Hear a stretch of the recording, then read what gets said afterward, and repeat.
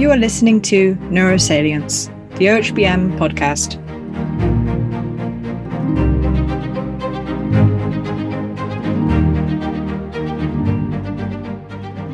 Welcome to the Organization for Human Brain Mapping Neurosalience podcast.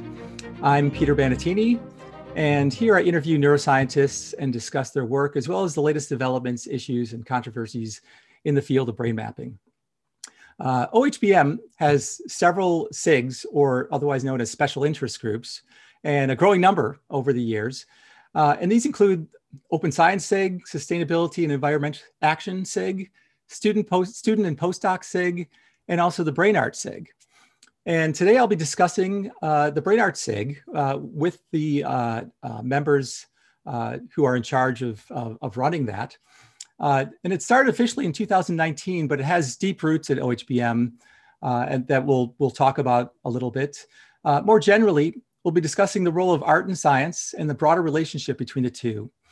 So I have on our podcast the current leaders of this SIG, the chair, Aman Badwar, the chair-elect, Zoltan Nagy, the secretary, Valentina Borghesani, secretary-elect, Rosalind Shavin, treasurer, Sidar Narayanan, treasurer-elect, Peter Kochanov, art exhibition manager, Ting Zhu, and the art exhibition manager-elect, Desiree Lucier. And not everyone from that list is here, but just to begin the podcast, I'd just like to have everyone who is here to, say your name and tell us a little bit about where you're from, what you do, and your role on this SIG. So let's start with Aman. Hi, I'm Aman Badwar. I'm the chair for the 2021 BrainArt exhibition and competition. I am a dementia researcher by training, but I'm also an artist. And I really like integrating the two worlds in a meaningful manner. We'll probably talk about this more in depth. So I'm going to pass the baton to the next person. How about Valentina?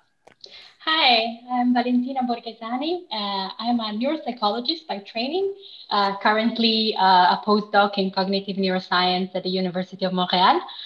I have absolutely no talent or artistic inclination whatsoever, but I do believe in the benefit of getting out of your comfort zone. And definitely, given my overfitting and very pragmatical mind, I do need the arts to keep me sane. So very appropriately, I am the secretary of the SIG. So. Okay, thanks. How about Ting? Hi, I'm Ting Xu. I'm a research scientist from Child Mind Institute. Research-wise, I work on the brain connectome in human and non-human primates. I joined this SIG in 2019, but I think Valentina took a lot of duty in Rome, and I was maybe helping the exhibition and the brain hack last year. Okay, and Sridhar. Hi, I'm Sridhar Narayanan. I'm the current treasurer of the BrainArt SIG, and in my day job, I'm a professor at McGill University and a scientist at the Montreal Neurological Institute in the McConnell Brain Imaging Center, and my research involves the development and application of image acquisition and analysis techniques to the study of neurological diseases with a focus on multiple sclerosis. Okay, and then finally, Zoltan. My full name is Zoltan Nagy, and I'm at the University of Zurich now. I think my Google name Zigzag very much describes my CV as well. So I can't really pinpoint what I do, but during the day I work in brain imaging research somehow. And at night, I like to, or in my free time, I like to tinker with audiovisual arts and audiovisual projects and events. Okay. All right. Well, thanks. Now, hopefully everyone has their voice associated with their name. And So let's just maybe start off to give some perspective on the SIG. So maybe I'll start with Aman, because I've seen you at many of exhibits. You've had an exhibit of your own at OHBM, and it seems like you've been part of this even before this began. So could you potentially, and others are free to chime in, but could you potentially trace back the history of the Brainard SIG and even the prehistory? Sure. So we became a Brainard SIG in 2019, and I've been involved in OHBM since 2015. That was my first time coming to OHBM as a trainee, as a postdoc really. But the history of the Brainard SIG, also previously known as Neuro Bureau, started way back in 2010. I've been told, I've heard a lot of stories. So, take them as stories. There might be some fiction in there too, who knows, in case I misquote something. So I was talking to Daniel Margulis, and it seems like he and Cameron Craddock were kind of instigators for Neuro Bureau, and then soon after others joined in, like Pierre Ballack. And it kind of started with a beach party in Barcelona. Out of pocket monies, they used their own money to organize this OHBM beach party.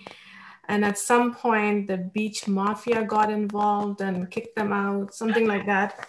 Anyway, so that was 2010. I wasn't quite sure what the beach mafia was, but another time, another conversation with Daniel about that.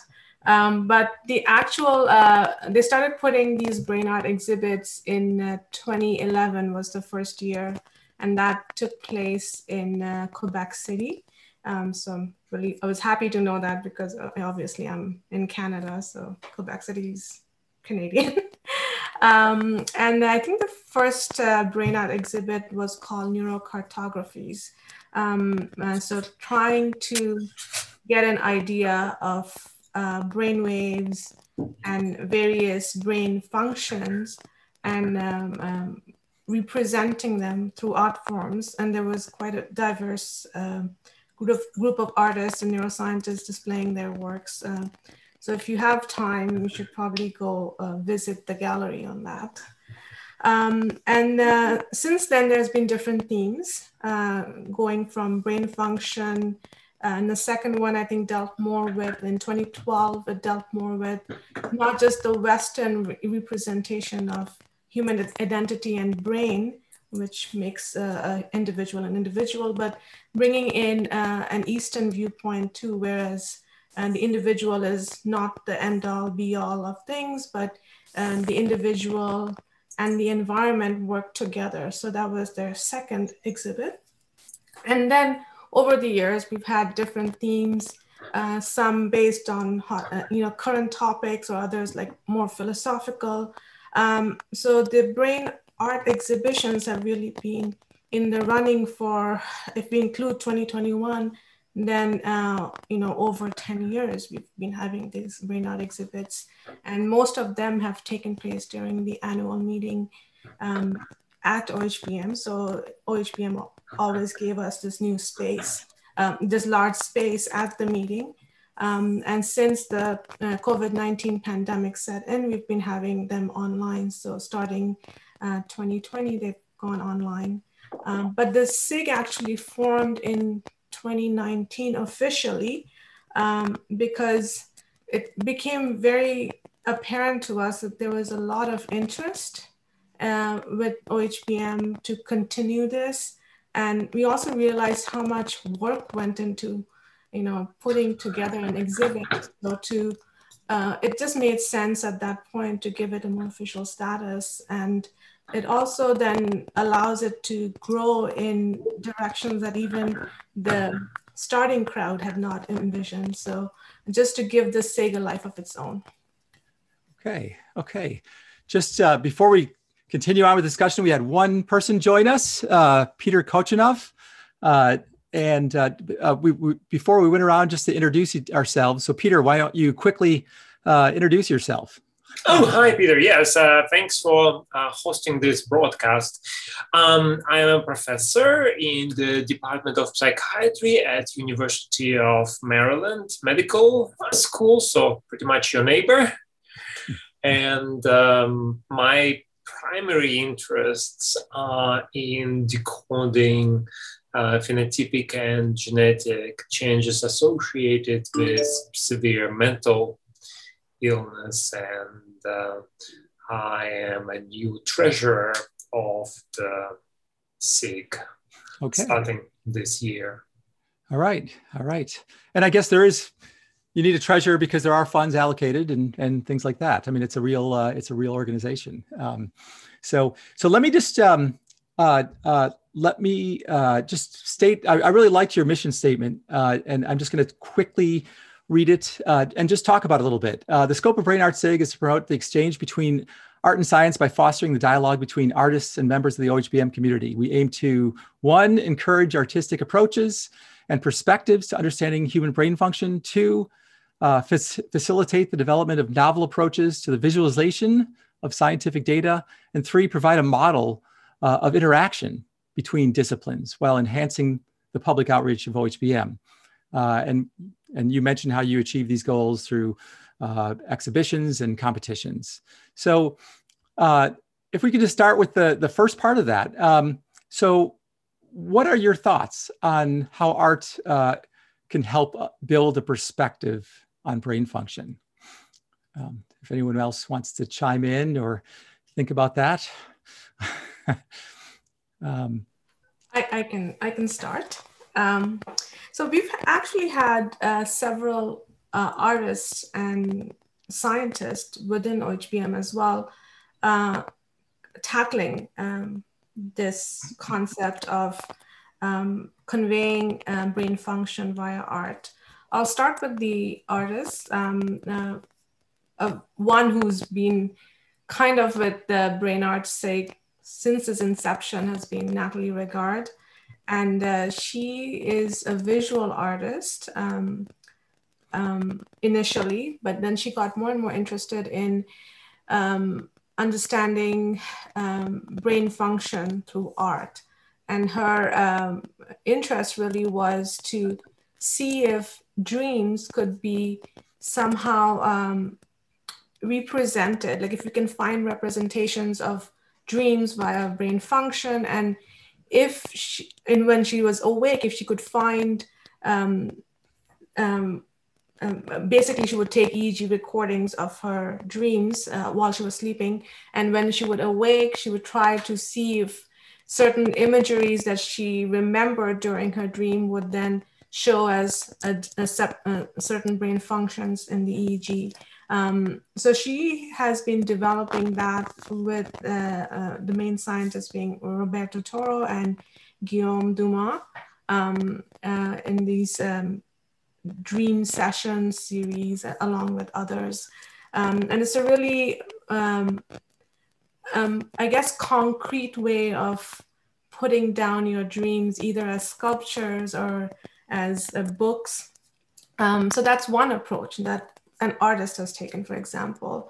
But then we also have another example in, for example, Dan Lloyd or Julia Scott. They are neuroscientists.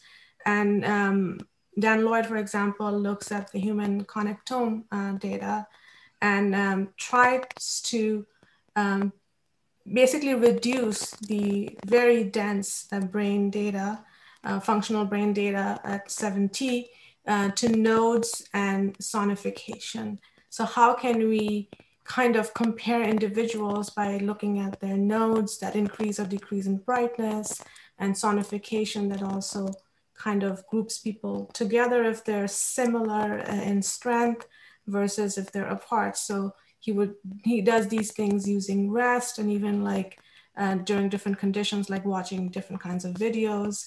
And, you know, he's looked at individual differences, but he's also looked at if there was a presence or absence of sex differences that way. And the third artist that I want to mention, a neuroscientist artist, was recently who exhibited in 2020 was Julia Scott, where she's trying to get neurofeedback. So what is the effect of brain waves during meditation? Basically saying that the individual coming to a meditation session is fractured, like distracted, their minds are doing different tasks and thinking about different things. But over the meditation session, how do those alpha waves in the brain get like more and more stronger? So kind of removing the fog and getting a clearer picture. And so there's been like really a variety of ways that both artists and neuroscientists have tried to tackle brain art. Now this is 3 examples, but I'll, feel free the rest of the SIG to pitch in with examples. So I'll just ask a little bit of a more, trying to delve into that a little bit. I mean, a lot of it, right. So, and we'll probably talk about this a little bit more, but, you have these researchers who are presenting this data and trying their best to, so the art part is in trying to figure out the most stripped away salient properties of what they're trying to say. And so the artistic part is sort of anticipating what the other people who look at this will resonate with in some sense. Is that correct? So that there's sort of an art in that, even though, and also, yeah. And as I, when I was writing some of my own notes, I was thinking that, everyone's drawn to figures. I mean, you could potentially use those in scientific papers too. I mean, it's, but where do you draw the line between using the figures and papers versus displaying as art? Or do you draw a line in that regard? So yeah, I mean, you could have figures, but like, for example, if you were to take Dan Lloyd, he's not interested in figures necessarily. He could have like nice figures from the Human Connectome Project. He basically wants to convert brain waves into music. Cool. Because according to him, in his words, the eye can only take in so much. It has to move around on a screen. If an object is moving, you have to move your eyes. And if you kind of miss something, you miss something. Whereas the ear is a bit more all-encompassive compared to the eye. And the ear can very well pick up differences in pitch and, tone and various things. So he wanted to, convey the complexity of brain data to the lay audience via music. Yeah, no, I love that idea. As a matter of fact, even for neurofeedback, even for fMRI, I've often thought of converting the fMRI signal and having some good transform that converts it. People have done it a little bit. I mean, I think he has maybe, and trying to convert it to music. And I'm also reminded of this, super classic basic neuroscience experiment in single unit recordings of monkey visual cortex as they slide an angled stimulus across. And yeah, you could display that with a visual display, and it looks nice, but hearing it, hearing the swishing as you slide it is much more compelling. And that's a very human thing. I mean, that's like the same data, and everyone remembers it because they heard it. So, yeah. Okay, yes. And if I may, our 3 statements that you read in our mission, they are of course interconnected. And I think what you second one, so by facilitating novel approaches to visualization. And something that I find very powerful is that art is a way of doing storytelling. It can help you strike the balance between making things simple and digestible to others, things you have understood, things you have hunches that you have. You can make them simple and digestible for others. And at the same time, you can aim at making them complete and making them correct on the science part, statistically correct. So I think it really helps you nailing that storytelling balance, which we don't necessarily get trained in that during our standard academic training. So that can be a very useful. Yeah. Oh yeah, Peter. Yeah. Yeah, and perhaps if I may add, I mean, the reason why I am a treasurer is sort of, I think I sort of see art as a very pragmatic form of creativity. As scientists, we basically thrive on our creativity. Unfortunately, with that creativity, there comes a modicum of sort of, solid statistical sense. And so often our figures that we have in the manuscripts are boring to a regular person. They can't really strike the emotion that we hope to convey. And often as part of, editorial duties for human brain mapping, I am asked with reviewing cover figures. And you really want to have a cover figure that could be descriptive in a way that it connects with you on emotional level, on subconscious level. And so this is where I see part of SIG, and that's where my interest in SIGs is, can we use our innate creativity that led us to be scientists also to create creative pieces that are informative of what we do in a way that is not just dry plots and bar figures and error bars, but rather, put emotion that we basically burn with when we do the research into the art itself. Yeah. Fine. Yeah. So I also like to add to that as to how art helps build perspective of brain function. So I've actually had the great opportunity to meet some, clinician scientists, for example, like Dr. Bruce Miller. If we ever get a chance to talk with him, he'll tell you about these wonderful cases of where as an individual develops dementia of certain kinds, they become quite artistic, for example, for frontotemporal dementia, for example.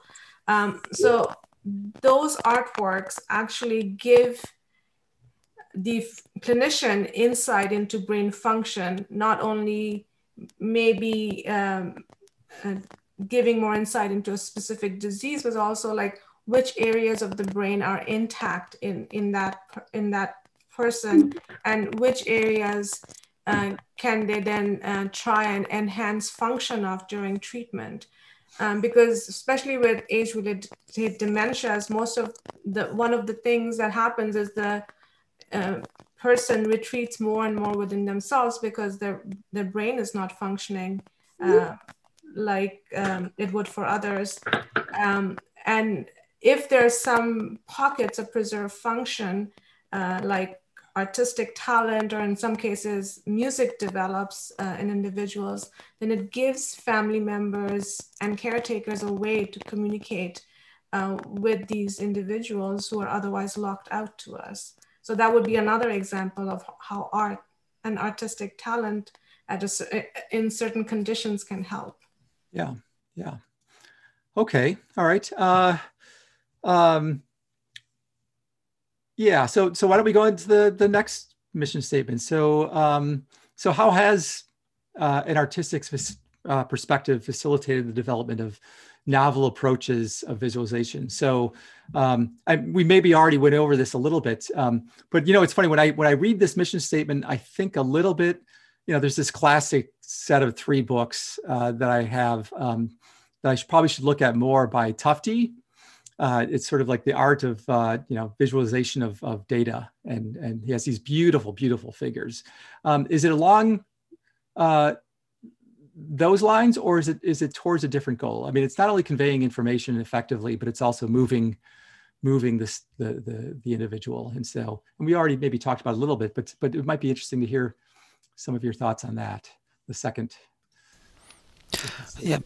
So Right. So the first part of that is to be able to build more effective, more elegant, and communicative figures that represent the scientific data accurately, and that's what you were referring to with works by Tufte and others. But what art allows us to go that next step. So you have your data, you have an accurate representation of the data. This is what you need to convey in your papers and grant applications. But you also have a vision of what this data means, and you can't go beyond the data in a scientific publication, but in an artwork you can kind of use that data as kind of the seed, the initial base for constructing a more elaborate theory as to what you think is happening, but you don't yet have the data for. But you can use an artistic representation to fill in the blanks and make that leap to go further into what you actually think is happening. Yeah, that's a great insight. I like that. Yeah, and just as a side note, I keep on thinking about. I mean, it would be great to talk about this more too. That as a side note, that it's something about the brain, lends itself also. The data from the brain is extremely, it's sort of this tension between something infinitely profound. It's like what we are, what we are, and that we completely don't understand yet, and this organ. That's just a physical object that we're measuring. And so just this tension seems like a fountainhead of tons of art in that regard, and trying to go beyond the data, as you say. And there's no society. I can't imagine an endocrine society having art about kidneys or things like that. Maybe there will be. Maybe there is. I mean, certainly it lends itself to that. But something about the brain seems like, maybe I'm biased, but lends itself to art as well a little bit more. So the third thing, a model for interaction between disciplines. So how are you providing this model? Is it just simply in the galleries or in the competitions, or is there something? Is it something more than that? A model for interaction between, to enhance public outreach. So, yeah, if anyone wants to jump in. Yeah. I guess the interdisciplinary and multimodal nature of art really lends itself to be a safe space in which to open to broader communities. And this is what we try to do. Aman already mentioned the example of neurological patients, for which art can be a tool to express themselves, can be a source of therapy as much as a way of communicating. But that's just one example of community broader than the strictly speaking neuroimagers one that we have been able to talk to reach out to, thanks to our activity. So mostly our exhibit, where we invite professional artists as well as members of other communities that have an interest in producing brain art. And personally, one thing that it has taught me since day one, the first time that I approached an artist to invite it to Rome, to the Rome exhibit, is that tension that when you go above and beyond your comfort zone, your small garden, the tension that can emerge and how you have to learn to deal with it, the respect that you have to have for different perspectives, different lexicon, different ways of going about everything from scheduling meetings to deadlines. And there's really, I find it always very beneficial to have this dialogue in between the lines. Yeah. Peter, maybe I can chime in here for a second. Sure. I just wanted to respond earlier. You alluded to, you were asking, where's the borderline between strict scientific data representation as it's expected from scientists in publications, and the more free form of artistic expression. And I have one of my favorite quotes is from John von Neumann, who says, the sciences do not try to explain. They hardly even try to interpret. They only make models, and the only justification of the models is that they expect it to work. So I think even many times the scientific models that we make up are very, very artistic and very, very imaginative.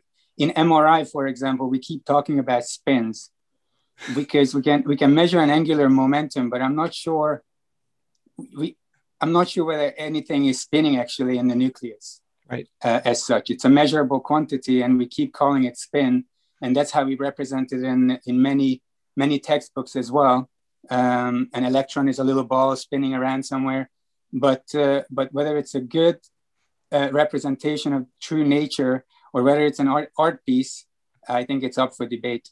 So I'm not sure how to answer your question as to where we can divide the pure science and the art, but I just wanted to put this out as food for thought that I think what we think is science, some of it is art, and there are some really amazing art pieces which help scientific thought.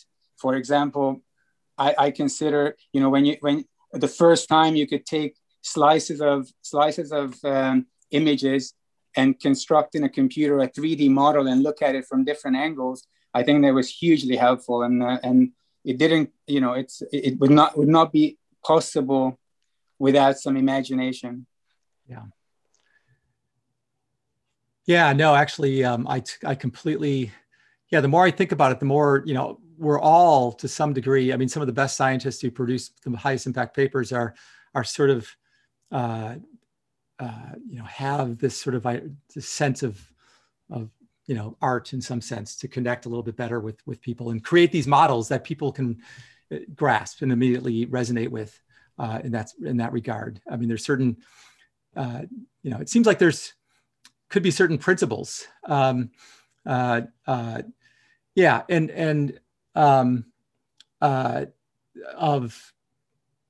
what makes do you think that there's certain principles of what would make good art in that regard, and what makes good art in scientific art, I guess? Is there some sort of it'd be interesting to have one thing produced by the ArtSig is to sort of have a white paper but obviously you don't want to be too formulaic. And you don't want to be too prescriptive. I mean, that's the whole point. But I mean, I was planning on getting this later, but there's good art and there's bad art, and it's hard to say. And obviously, one could almost say there's no such thing as really bad art if it's your expression of what you're doing. But at the same time, objectively, if you have your competitions and you're rating them, and how do you, based on what metrics do you rate the art? I don't know if you're the ones who rate it, so you probably have some sort of a committee or something like that. But on what metrics does one rate this art? What's good? What's bad? We've left it very subjective for the rater. One thing that we did notice when we finally became a SIG is most of our raters were men. So we went on a mission to then try and include women as well.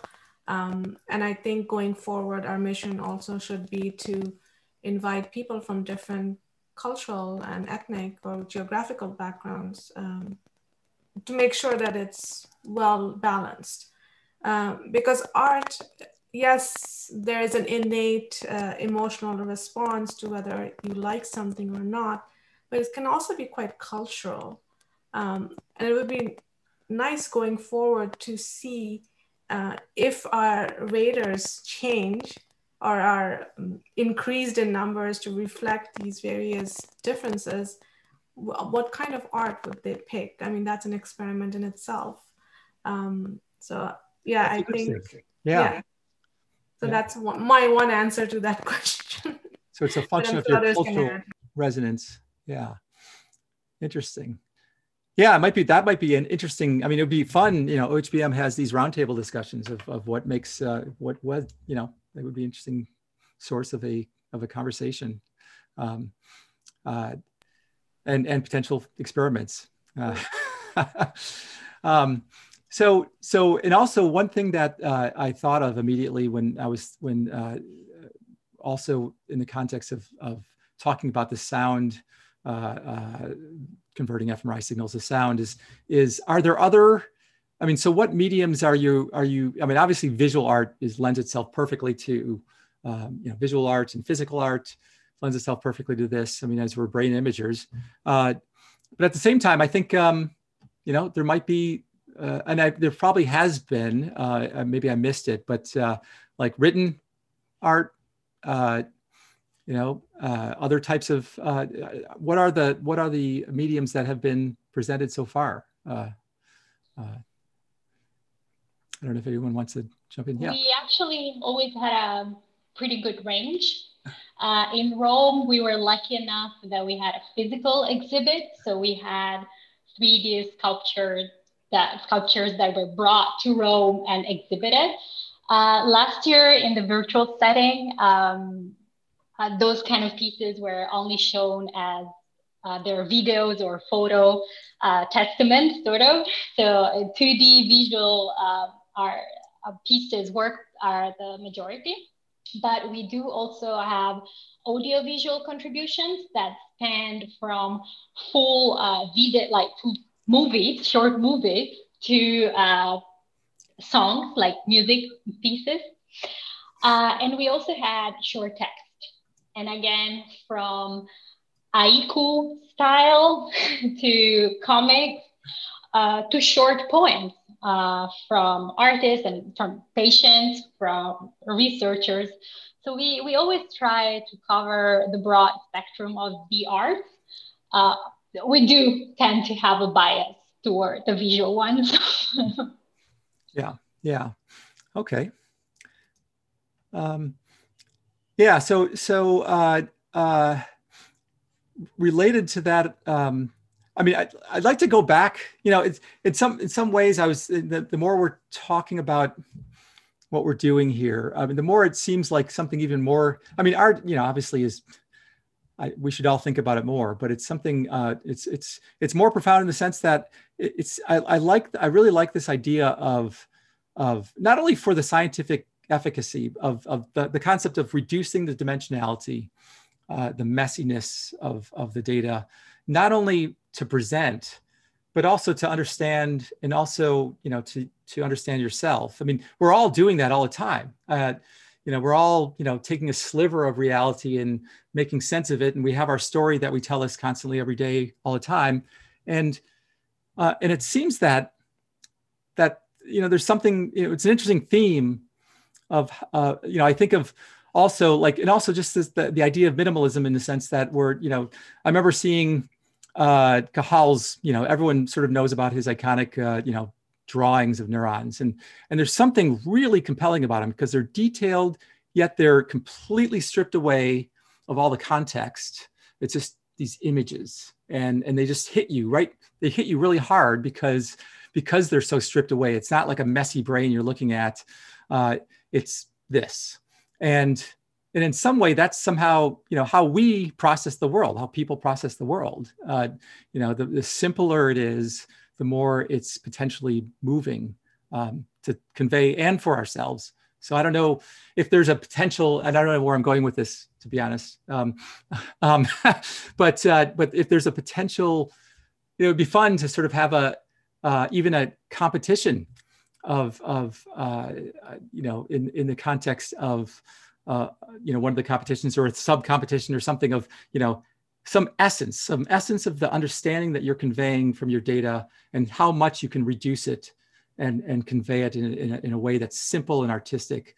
That might be interesting, but anyway. So that's actually a kind of speaker that we're actually looking for our collaborations with the Open Science SIG, and maybe Valentina, you might want to expand on that a bit. Yeah, the collaboration that Aman is mentioning is something very dear to us. So we collaborate with our sister SIG, the Open Science SIG, for visualization session during the hackathon that precedes the conference. Yes. And we always look for speakers that can open with tutorials and like the more hands-on as possible, but talks or tutorials that can open to new platforms and new tools and new approaches to scientific visualization. And here really the target is a scientific, like a figure that you could put in your paper, figure that you could use in your publications, but with some insight that go from how to make it aesthetically pleasing to, and we are really open this year, how to make it accessible to visually impaired and the variety of visual impairments that one can have. So we are really trying to expand in that direction. It's definitely something that is dear to us. And while you were talking of sort of dimensionality reduction is really interesting because it's not just reducing the dimensions, but you're really condensating the message, and it's an interesting kind of PCA to do on your data. And while you were talking, I was thinking, how can we define it as a new word, as a new category in our competition? Because it does sound very, very, very fitting. Yeah. And not only, and it's interesting, I just occurred to me also, it's this dimensionality reduction, having these models, like you were mentioning with spin as well, Zoltan, having these models and having this dimensionality reduction not only conveys this information, but maybe provides tools for adding additional insight into processes. If you're thinking about, it's the whole classic problem of losing the forest for the trees, and you really can't make much progress that way. But if you kind of understand the forest and sort of have this simplistic, artistic way of looking at things, you can actually potentially generate insight. So it's maybe could be a tool in that regard. As a matter of fact, I just happened to be directed to a book just before I came here by Martin Kemp called Seen Unseen. And I think he talks a little bit about that, but anyway, so I don't know if you have any thoughts on that as well, but yeah, so talk a little bit more about the hackathon, because the hackathon is another sort of movement in OHBM, not about the hackathon itself, but how you interact with the hackathon, because they're very it's kind of anarchy in some sense, where they just want to just do stuff. They want to get together. It's getting a little bit more organized, a little bit more, which might be good, might be bad, but yeah, how is your interaction? So I'm actually gonna pass this to Ting, because she's been extremely instrumental in making this happen. And I realize she's been very quiet. So Ting, maybe you want to take the lead. Thank you, Amit. Well, I have attended about 7 or 8 times of OHBM, and I remember the first year of Brain Arts in Quebec City.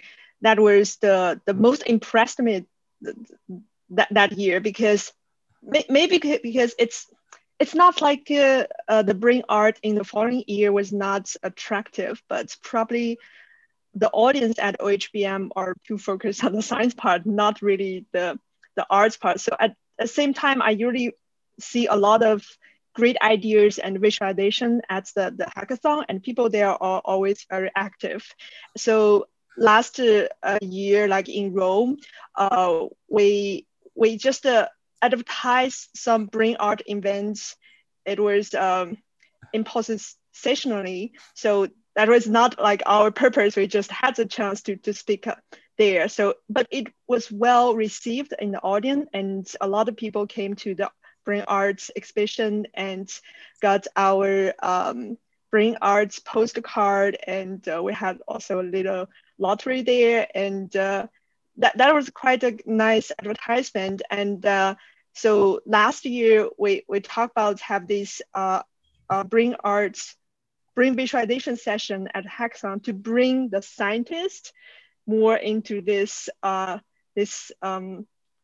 into our sync and to post their scientific arts to our vision. And in my experience, I always find a good visualization is really helpful for me to present like scientific stuff. So I do believe that visualization definitely deserve to be, part of the hackathon and a part of our sync vision. Yeah, I completely agree. I mean, there could even be courses on workshops on best ways to visualize, and I mean, it's a sort of a, it's a practical thing, but it's really, I think it's really important, and I think I mean, our data they're so multidimensional. It's a huge challenge. It's becoming even more challenging as we go along to try to figure out, especially with big data and all kinds of things, of how to properly visualize and cut through it. Yeah, well, that's great. That's a cool thing. And also, you've interacted a little bit with, coming up with Aperture's logo, and that happened pretty quickly. So what was that? How did you? I mean, that's nice I mean, there's all kinds of things that come up, and so just even logos. What did you do there? I mean, you were asked by Aperture to come up with it, and you just sent out a request. And yeah, we didn't want to monopolize logos, so we set up a competition for Aperture. And before we jump to Aperture, I also want to mention that the Brainart visualization session at the hackathon was one of the most attended sessions in the hackathon last year. Yeah. Oh, that's cool. That's important. It shows how much people feel the need for this. I think that's really cool. Yeah. And in fact, I had this crazy idea that maybe we should have a sub-session with editors of journal and discuss how the editors would like to see Brainart presented. And I thought it would be interesting because, for example, NeuroImage is mostly paper-based figures, whereas if you have eLife, you can put in like notebooks and various things. So, going forward, we should think of those kind of interactions as well. So if you wanted to be part of that, you'd be welcome. Yeah, I'd love to. It's funny. I was the as the editor of Chief of NeuroImage, I was the one who actually decided on all the covers. That was one of the, and I always, it's funny because some editors in chief don't like it. They pass it off to someone else, but that was one of my favorite parts of my job. It was sort of like, every issue that came out. And I was really frustrated by the fact that, paper copies are no longer really distributed. So, so this beautiful piece of art is just some tiny little thing, that on a paper that you can barely see. And I wanted to have it somehow highlighted and displayed better. But, oh well. Well, I do think that journals should start thinking about doing sci-art on Twitter. There are hashtags already, and some of the art that are tweeted are beautiful. So if there are beautiful art within an article or on the journal cover, they really should be, distributed to the social media audience, which is huge these days. Yeah, no, I completely, that's great. I think that's would be a wonderful thing. There's a need for that, without a doubt. So the Aperture was just simply a competition and we got a great logo and it sort of makes sense and it works really well. So have you received any, do you have like a membership, or is it just simply a group, you're the group and it just simply does things at the meetings? Or is there, sort of people join them? In some societies they have memberships in these subgroups, but or have you received any feedback from people who've attended and things that they want or don't want, or So okay, I can start and others can jump in. We have received feedback from OHBM and OHBM membership that they want Brainart events throughout the year.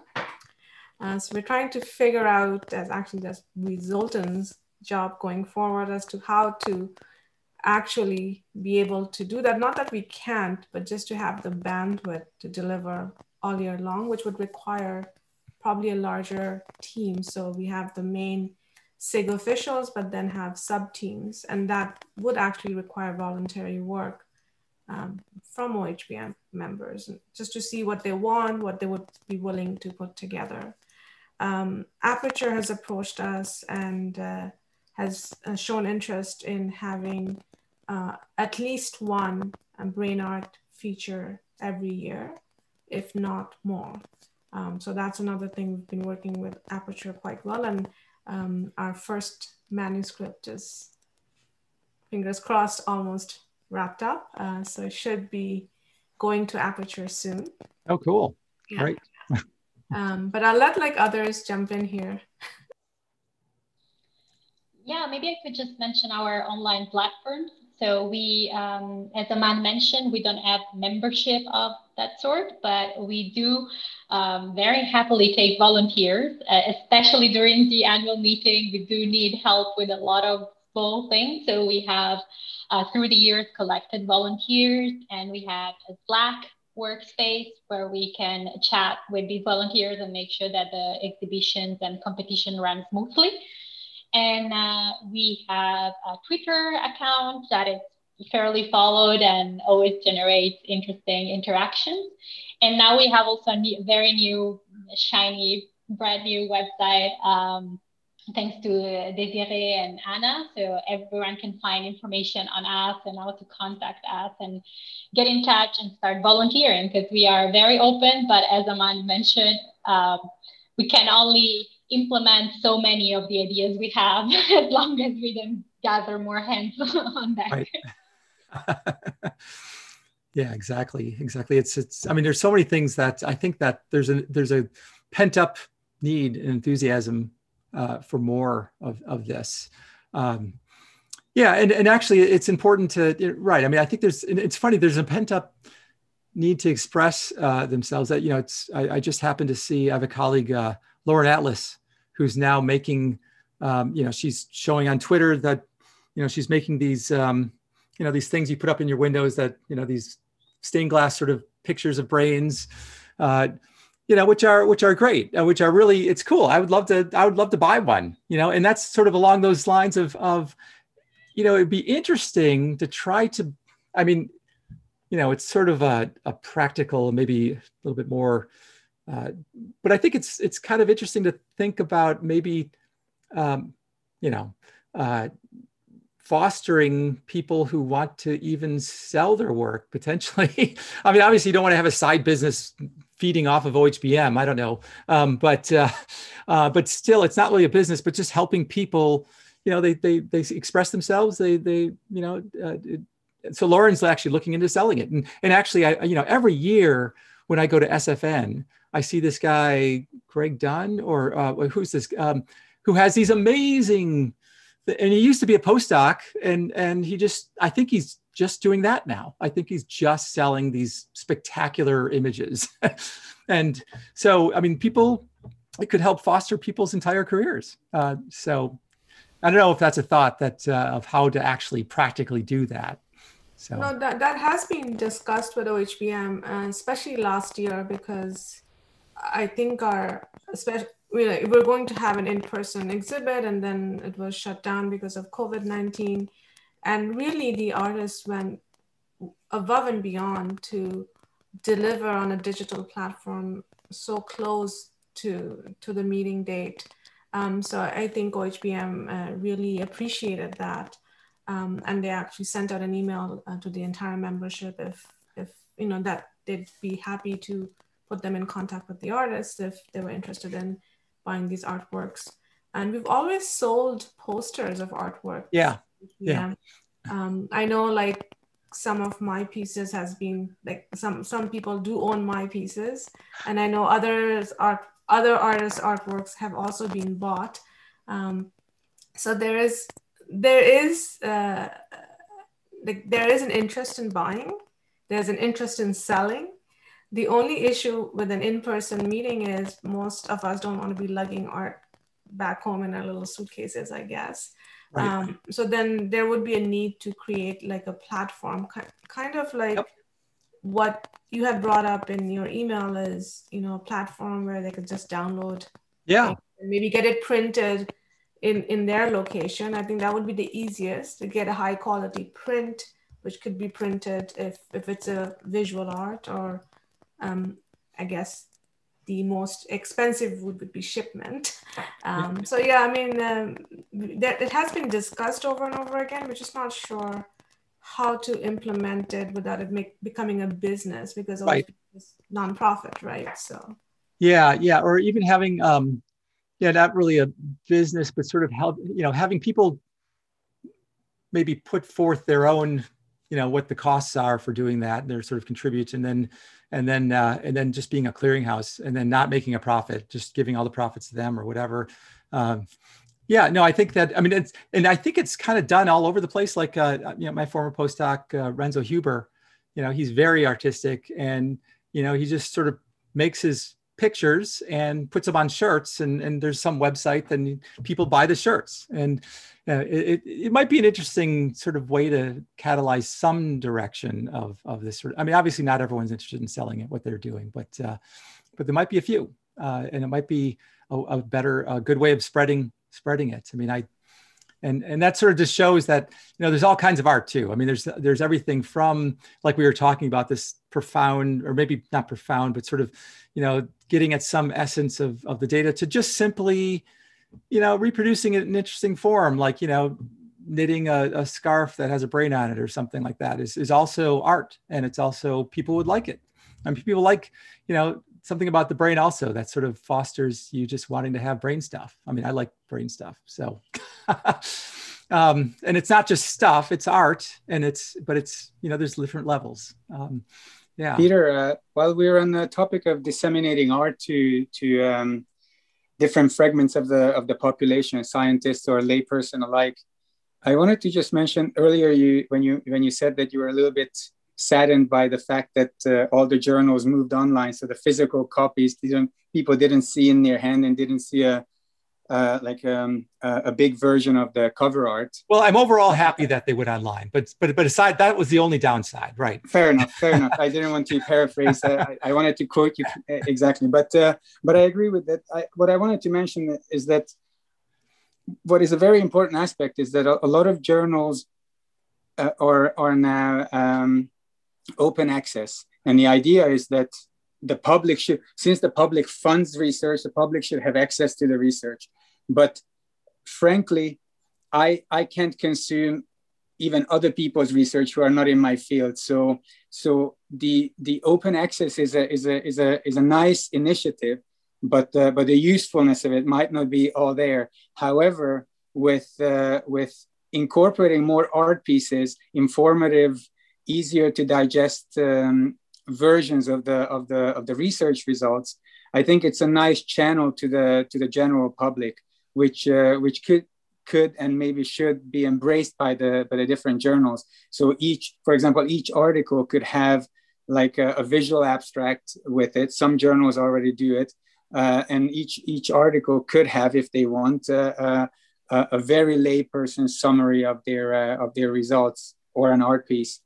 That's what I wanted to say, just in response, because we've been talking about the different channels, how we could disseminate art, and some we could combine with already what's existing, which is the journals where we publish, and the fact that they're going open access. Yeah. No, you're absolutely right. And I think that there's an opportunity there, without a doubt. And I think that, what you said made me think about, for instance, there's Neurosynth, this one thing that scrapes the journals for text associated with brain maps. But you could also imagine scraping, going through every month and coming up with the best figures, and sort of having I think you're right. I think that the next level with open access, because you're just bombarded with stuff, is sort of coming up with these curation services that sort of take it and then say, hey, this is the best of this month, or something like that. The best figures, the best art, whatever. that could be really useful. You could even imagine something like the equivalent of Neurosynth, but I don't know how I would do that, but but something that even you'd have to be manual to some degree, sort of just having people do this, teams of people. But I think it'd be useful because I think it actually helps, like you say, sort of highlight things in a way that sort of gets the essence of them, and having an act, like you said, also asking people maybe if they want to add a part to their paper that's simple and direct. That's a package that people can look at. Yeah, that's what I meant. Not a third party going through all the papers, but everybody or every group that writes a paper, they have the chance, or should be allowed to have the chance to disseminate their results at different levels, different let's say expertise levels. Right. I like that idea. As a matter of fact, I'm sort of associated with Aperture. I'm sort of helping getting it going, and that might be an interesting idea to bring up, at least in Aperture. I mean, you have to sort of do it at a journal-wide. But, maybe NeuroImage, I used to be with NeuroImage. I can talk to them, and that would be kind of cool. I think it would be very cool. But that could be an educational course in collaboration with the Brainart SIG. We would need the right speakers, but it would be very helpful in today's publishing world.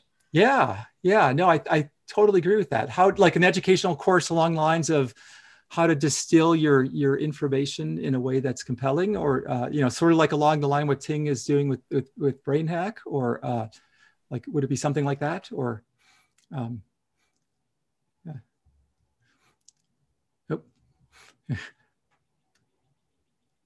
anyway, or would it be? She's lost her audio. Okay. But I mean, I think what she meant was that courses on how to more effectively represent your scientific results, both to a scientific audience as well as to the general public. So two levels of representation. Okay. Yeah. Sorry, I lost audio for a bit. Yeah, that's right. Yeah. Actually, going back a bit to making art more, like if people wanted to buy art, I know Pierre Bellac and I had experimented with making local art exhibitions, because most of the competition art that's loaded that's given to us, I guess, for the competition, they do they have open access rights, basically. And most of the artists competing are okay with us using their artwork for, usage and other things. So long we let them know. I think we usually let them know out of respect that, hey, we're going to showcase your art. Problem with digital art is it's like, it's nice to watch it to see it on the screen. But I think some of the art pieces you give them more justice by printing them out big and really like showing them off in a much bigger spatial scale, maybe with some framing. And that really brings out the depth of what the artist is trying to portray, because they're not meant to be watched on a screen necessarily. So one of the ideas that we were floating around is, why not have local art exhibits? OHBM members can do that if they wanted to.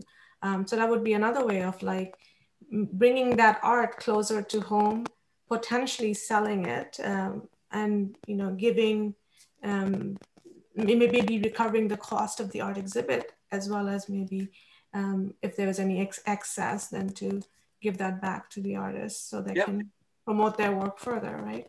Yeah, I like that idea. Trying to foster local shows in some sense, and trying to just connect with people around the world in that sense. I agree. That's it seems like there's so many potential opportunities with this regard. One last sort of mundane thing I thought of as I was thinking about things here is not only a clearinghouse for people who want to just sort of get the art or sell the art or whatever, but it would be interesting. I've often thought this too, like, anyone giving a basic talk on, like, for instance, bold contrast, if fMRI, they always have to reinvent these sort of diagrams in which, they show bowl, they show activation, and blood flow goes up, things like that. It would be great to sort of potentially be a clearinghouse for scientific, concept illustrations that, because that we all could use, and I try to look up things, and, you see stuff, but it's a mixed bag. It would be great for OHBM to foster, there's so many things, so many people give these talks where they want something that just shows something, and it's not exactly related to the research. They just want to introduce it. That could be cool too.